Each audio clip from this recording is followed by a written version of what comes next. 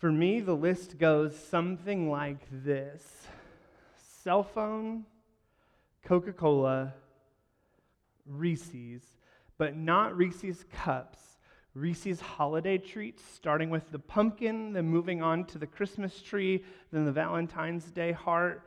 That's the real Reese's. That's when they're good. Then The Office, not work, but the television show. Those, if you were to ask me, would be the list of my addictions. I have to admit those to you because I have a very addictive personality. There's other addictions that come and go, but those for a long time have been the ones that stick. When I was writing this sermon, I actually considered bringing up visual representations of each of them, but in all honesty, I couldn't bring my cell phone on stage because if it lit up or a notification happened, I would have to stop preaching to look at it because that's how addicted I am to it. It's bad. Although Reese's and a Coke sounds really nice right now. I'll be about 30 minutes if anybody wants to go get one. I'll appreciate it. But here's the thing about those addictions is they've all been around for a long time. And they all, to be honest, seem relatively harmless, don't they? But what happens is when you start to dig at the surface of these particular addictions is they start to reveal a little more about the problems. You see, if we were to go for you and to start listing the things you were addicted to, it wouldn't take us long to start getting at the root of why those addictions happen. You see, my cell phone is an addiction for me. It's not because I don't play Candy Crush. I don't have a game that I'm really addicted to. You see, what I'm addicted to on my cell phone is the communication, is I want people to hear my jokes, and I want my friends to think I'm funny. I'm addicted to posting things on social media that I think people will like and retweet and favorite. And I want to see the approval of others. I'm addicted to getting people who will say, hey, I need your opinion on this. Hey, I need your help here. Hey, what is your idea of this? And so my cell phone for me isn't always an escape for me. It's my approval vessel. And so it's this place where I can go and I can look and people can validate me and my heart and my opinion. And it becomes this place where I escape. And you see, like Coca-Cola and Reese's, like the reality of those is they're the place where I go when I need a fix. You see, I've never been addicted to drugs. I don't drink. But when I'm feeling bad, when I'm feeling down, when I'm feeling low, it's not much better than a pop and Reese's. And the high of that sugar as it touches my tongue is the perfect fix. But then inevitably what happens is the crash, right? But that's the thing about an addiction is it works for a moment, but then it goes away. And the danger of addictions like those, the danger of those addictions is that you write them off as harmless. And you write them off and you say, you know what, I wish that my neighbor, I wish that my spouse was addicted to Coca-Cola and Reese's Cups. I wish it was that. But the reality is that whether your addiction is something like that or something serious like drugs and alcohol or pornography or gambling, the reality of addiction is that the problem with addiction is that addiction turns you into a slave. Whatever the addiction is that you have, whatever the addiction is that you're bound to, it turns you into a slave to it. You've seen it in addictions to drugs and alcohol. You've seen it in addictions to your cell phones. You see, you all laugh about me wanting to check my phone while I'm up here, but I watch y'all every week. Most of y'all can't go 30 minutes without checking your phone. You see, the reality of addiction is that you have become chained to whatever it is you're addicted to. Your day can't start without XYZ. You don't feel right until you've ABC. Whatever that is for you, even if it seems harmless, the reality is that it's an addiction that has made you a slave. I'll confess something to you that might make you think less of me. But in reality, you've probably known me long enough that you can't get much lower. But I have been to casinos before. It's not my favorite activity because it's really pretty depressing and I always lose money because I don't know if you know this, but they build big buildings because they make a lot of money, just for the record. And so I've been to casinos before, and I find them really oddly unsatisfying because they don't do like the coins in the slot machine, and you just put money on like a plastic fake credit card and you swipe it. It's not nearly as fun as the coins would be, and so I don't like them.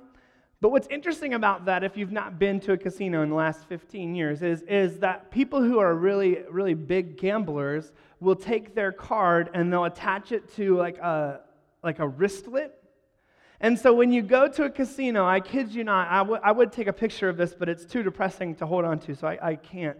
And so I've been more than once to a casino, and I've seen this, and there are these ladies, it's always in particular elderly ladies, there are these ladies who will wear a wristlet with their frequent player keychain on it, and they'll slide their wristlet into the slot machine. So at one hand, they're chained to the slot machine. I kid you not, it's the weirdest picture.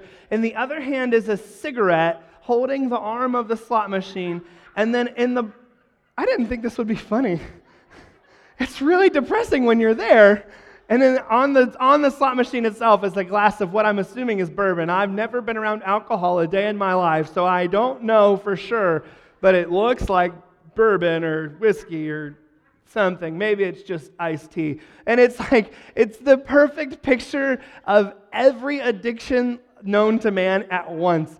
And they'll slide their card in, and it's like this, like they're chained to the slot machine, and I can hear them in their gravelly Southern Indiana voice going, "Come on, baby, mama needs some more cigarettes." And it's like this moment where I'm like, this is it.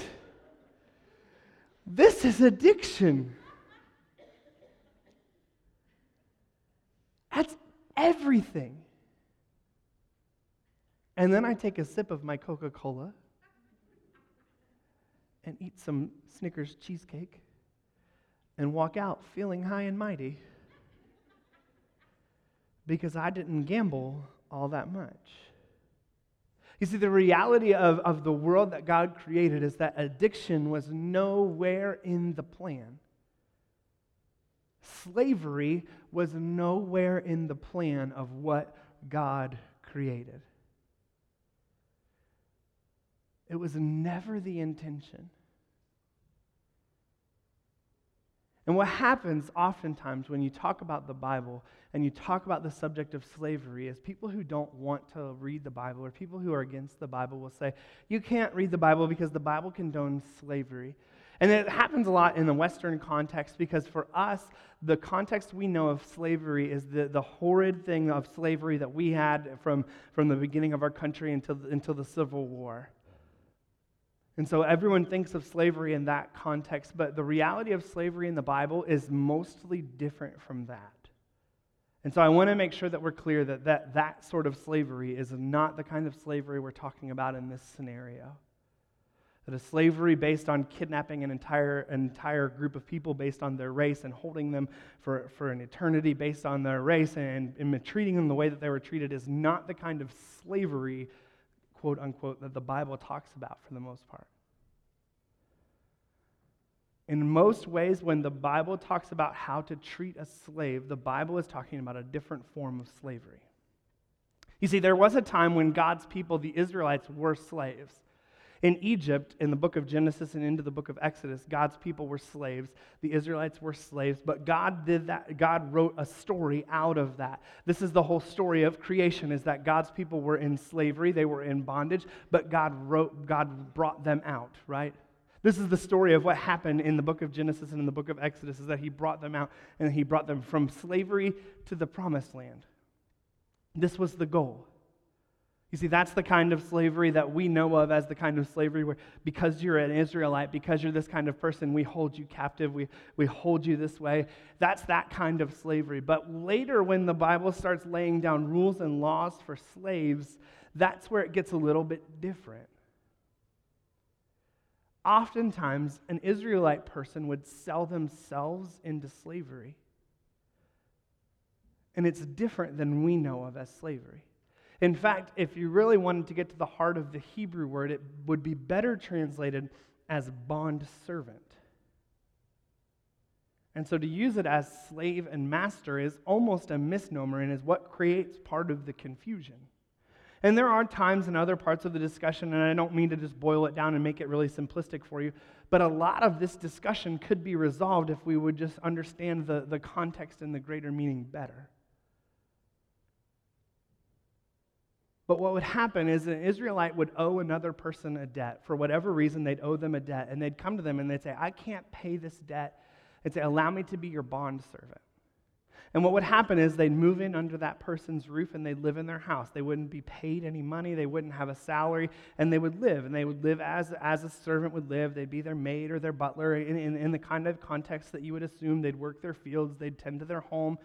But there were rules to it. And this is where people get confused, is they think, well, see, God's condoning slavery, but he's not. These people are doing this willingly to try and pay off a debt, to try and make things right, to try and save, in some cases, their own lives because they had no other recourse. But listen, if you listen to the rules that God sets forth, you see rules like this. In Exodus chapter 21, this is what he says. God says, if you buy a Hebrew servant, he is to serve you for 6 years, but in the 7th year, he should go free without paying anything. You see, it didn't matter how large the debt was. It didn't matter how much more they owed. God said the rule is you can only keep them for 7 years. In the year 7, they're gone.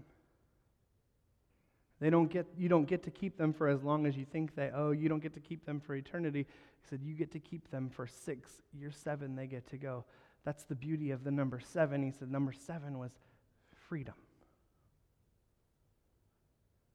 Because again, God's plan for the world wasn't bondage, but freedom. And this is, again, God painting the picture of saying the design for you, the goal for you isn't slavery, it's freedom. Jesus comes to earth, and in Luke chapter 4, verse 18, he stands up in a temple full of people, and he says this in Luke 4, he says, the Spirit of the Lord is on me because the Lord has appointed me to proclaim the good news to the poor. He has sent me to proclaim freedom for the prisoners and recovery of sight for the blind, to set the oppressors free. The good news of Jesus is freedom. You see, here's the reality.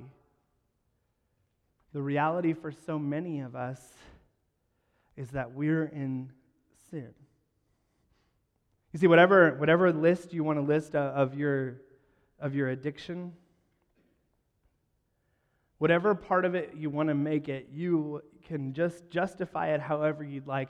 But the reality of who you are and what you're addicted to is that it is sin. An addiction to a cell phone is sin. It's idolatry to seek the approval of anything other than God. An addiction to Coca-Cola and Reese cups is sin.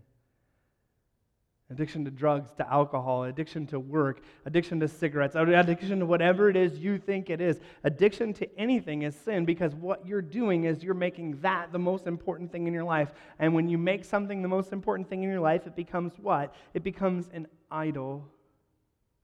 And that is sin, and that holds you down, and it becomes the bondage that owns you. And this is why when we talk about addiction, we're not just talking about the bad ones. This isn't just a sermon about kicking the drug habit for most of us to just say, well, good, I don't have a drug habit. I'm free here. This is a sermon about all of us to say, hey, listen, there are some addictions in my life. And there are some things that I hold on to. And there are some things that have replaced God in my heart that I can't live without. Here's how you know whether or not it's an addiction. You ready? It's a very easy test. Quit it. Is your cell phone an addiction? Leave it here today and see how fast you call me to let you in later this afternoon. I know because it's usually about 1:30 when someone does and says, hey, so-and-so left their phone. They stopped by the house to let me know they need you to let them in later. Is it sugar? Go ahead and quit it. And let me know how long that lasts, because it's usually about 30 minutes for me. Because I don't think about it all that much when I haven't quit it, but when I do quit it, it's like, hey, sugar, Halloween was last week. Is there any candy in the house? Any? Like when he was like, it's been 10 minutes. I know. Is there any candy in the house? I quit. Is it good? Is there any? If it's approval of other people, maybe it's something more serious. Just quit it for a day and see how you feel. And you'll find out really quickly how addicting those things are. If you want to know what your kids are addicted to, take it away from them. This is the scariest thing that I've ever read. We try our hardest in our house to limit screen time because we want our kids to be normal at some point in their lives. They already have the odds stacked against them because they have half of my DNA inside of them. But it's our goal for them to be relatively normal human beings. So we limit screen time. But about a year and a half ago, I read a study from this guy named Dr. Peter Wybrow of UCLA who compared screen time in toddlers and young children to digital heroin. And he said that it activates the exact same pleasure centers of the brain that the drugs, heroin and cocaine do. And he said they're quickly discovering the addictive pleasure centers are very the same in children, and they're assuming they're probably the same in adults too. So if you want to see if your kids are addicted, go ahead and take away the iPad. It's World War III, the limited time that we have it. It's World War III every time we take it away at our house. Because that's what happens with addiction, is it becomes this bondage thing. Because the purpose of addiction is it activates the dopamine in our brain. And the dopamine is a good thing. And it says, hey, this is good, this is enjoyable, this makes you happy. But then what happens is the next time you go back, how much you had that time wasn't enough the next time. And so you need more to activate more dopamine to get the same high that you had the last time. It's the way that your brain works. It's the way that it happens. And it's difficult to replicate that same high over and over again. So you need more screen time. So you need more sugar. So you need more approval. So you need more whatever it is to get the addiction higher and higher, and to the point where it comes that you can't live without it. And it sounds really difficult because it is.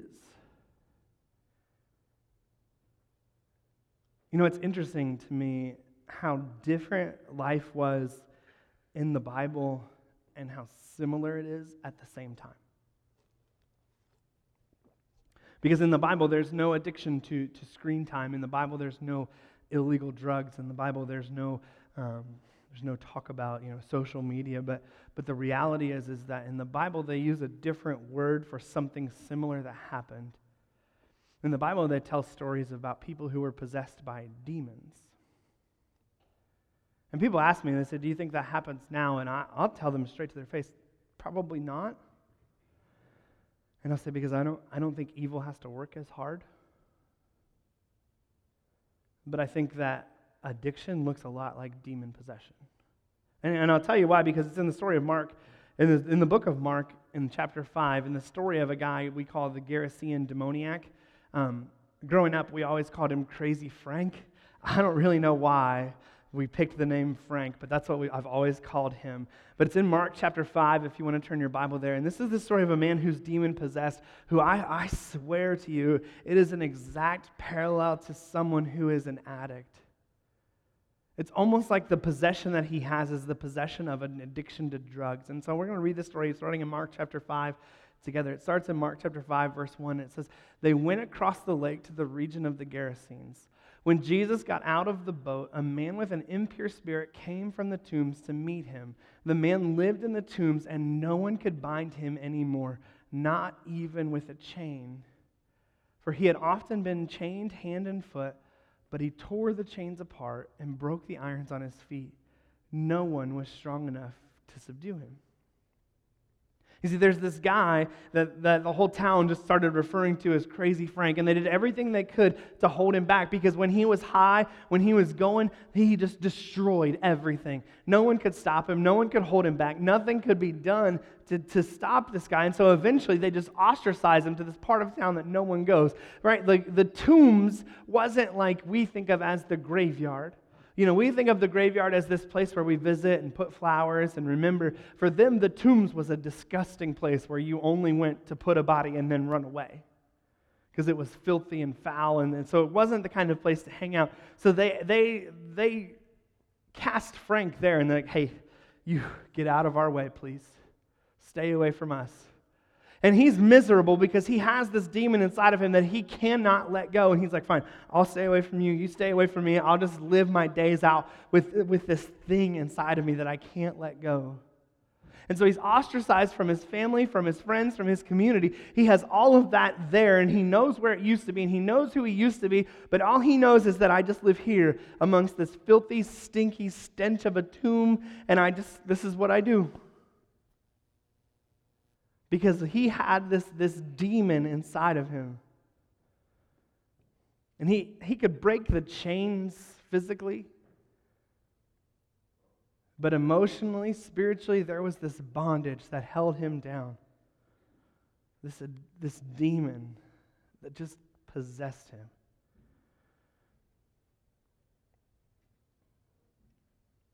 And he started getting desperate. Night and day among the tombs and in the hills, in verse 5, he would cry out and cut himself with the stones.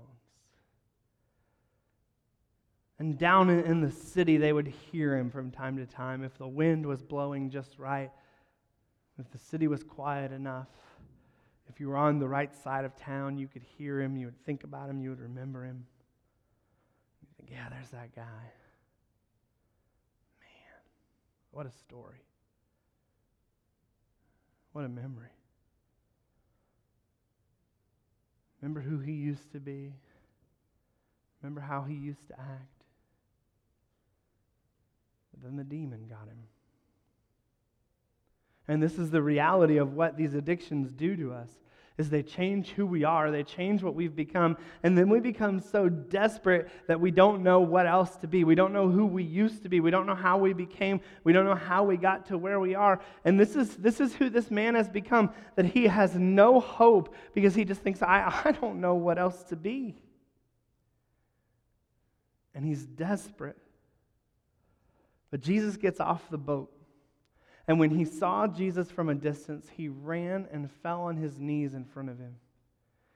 And he shouted at the top of his voice, "What do you want with me? Jesus, Son of the Most High God, in God's name, don't torture me." And for Jesus had said to him, "Come out of this man, you impure spirit." You see, the demons inside of him, they knew what was coming. They knew who Jesus was, and they were afraid. They knew that he was about to release the demons from him, and the man knew that something was about to change. They knew this, and if you've been around an addict, if you've been addicted to something, even if it's something silly, and even if it's something that seems trivial, you know that feeling of when you've quit, and you've almost started to regulate back to like a normal feeling, when you stop jonesing for it, and when you stop thinking about it, and when you stop feeling it, and then that moment comes when you're at the gas station, and you see that the candy bars are on sale. Or the fall has come and the pumpkins are back. Or when the babies were crying all night and you haven't had a pop for a year and you just can't keep your eyes open for another minute and you think, one Coke won't hurt. Or when you walk outside and there's people smoking and you think, one more cigarette. Whatever your addiction is, you know that moment when you've been off for a while and you went through the pain and you went through the withdrawal and you went through the symptoms and now you're thinking, just maybe for a moment. And then Jesus asked him, "What is your name?" "My name is Legion," he replied, "for we are many." Maybe this is your story. Maybe every single one of those addictions that we've listed, you're going, yep. Oh, plus that one, plus that one, plus that one. Because you know what it's like to know that the dopamine just isn't getting enough, because the highs just aren't coming as quickly as they used to, because the pleasure center just isn't getting activated like it used to. And no matter how hard you've tried, no matter how much you consume, no matter how deep it goes, no matter how many days in a row, it just doesn't seem like it's working like it did. And now you're coming to this point where all you can think about is, how do I get to this next one? And you're at work and all you're thinking is, I just got to get through this because I can get to the next one. And I just got to get to that, and then I'll get to the next one. If I can just get there, I can get to the next one.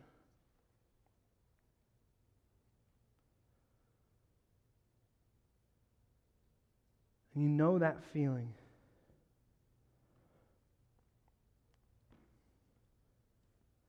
You know the hurt and the brokenness. And the man begged Jesus again not to send him out of the area. And a large herd of pigs was nearby on the hillside, and the demons begged him, "Send us among the pigs, allow us to go into them." And he gave them permission, and the impure spirits came out and went into the pigs, and the herd, about 2,000 in number, rushed down the steep bank and into the lake and were drowned. And those tending the pigs ran off and reported this into the town and countryside. And the people went out and heard what happened. And all of a sudden, crazy Frank is just Frank again. I mean, think about that for a second. For years, maybe even decades, this is the guy who everyone would jump in the closest doorway when he walked by. This is the guy whose life had been so wrecked, had been so wild, that he got banished to the worst part of town and ostracized furthest away from everyone else that he could be. This is the guy who no one else wanted to be around. This is the guy who everyone figured was hopeless beyond hope, who everyone else thought this is it for him. It's over. It's over. But instead, he encounters Jesus, and Jesus speaks one word, and it all goes away.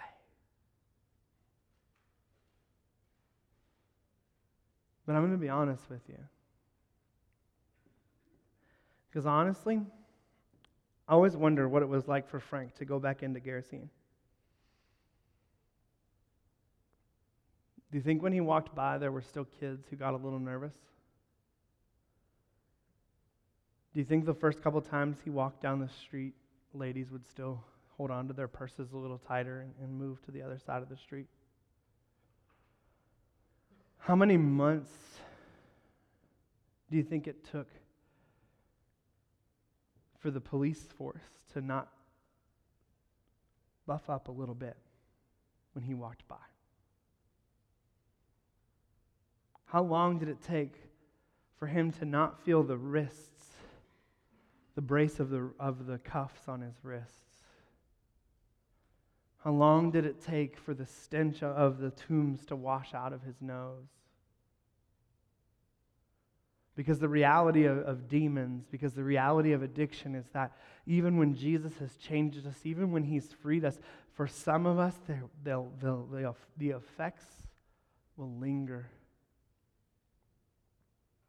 You see, there's a lot of things about Alcoholics and Narcotics Anonymous and all of those Anonymous that I like. And I like the 12-step program, and I like a lot of what they do. One of the things that I don't like is also one of the things that I do like. You see, I don't like that they say once an alcoholic, always an alcoholic, because it's not true. Once Jesus has changed you, you're only identified by the fact that Jesus has changed you. But the reality of that fact is that you could have quit for 20 years, and one sip could send you back. And the reality of addiction is that it's still there,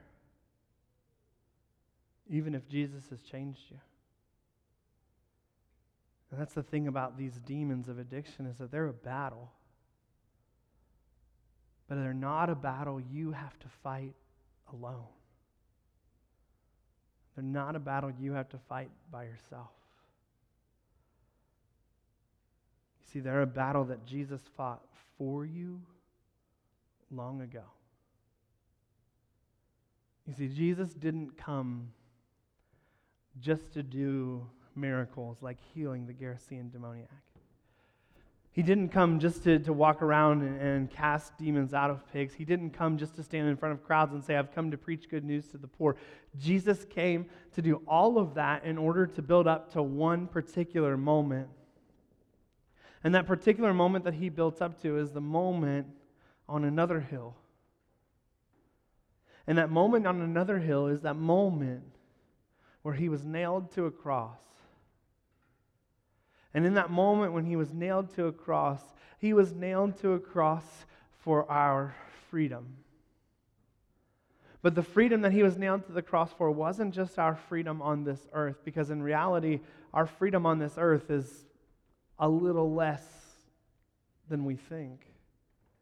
You see, the freedom that we were promised is the freedom for eternity in heaven.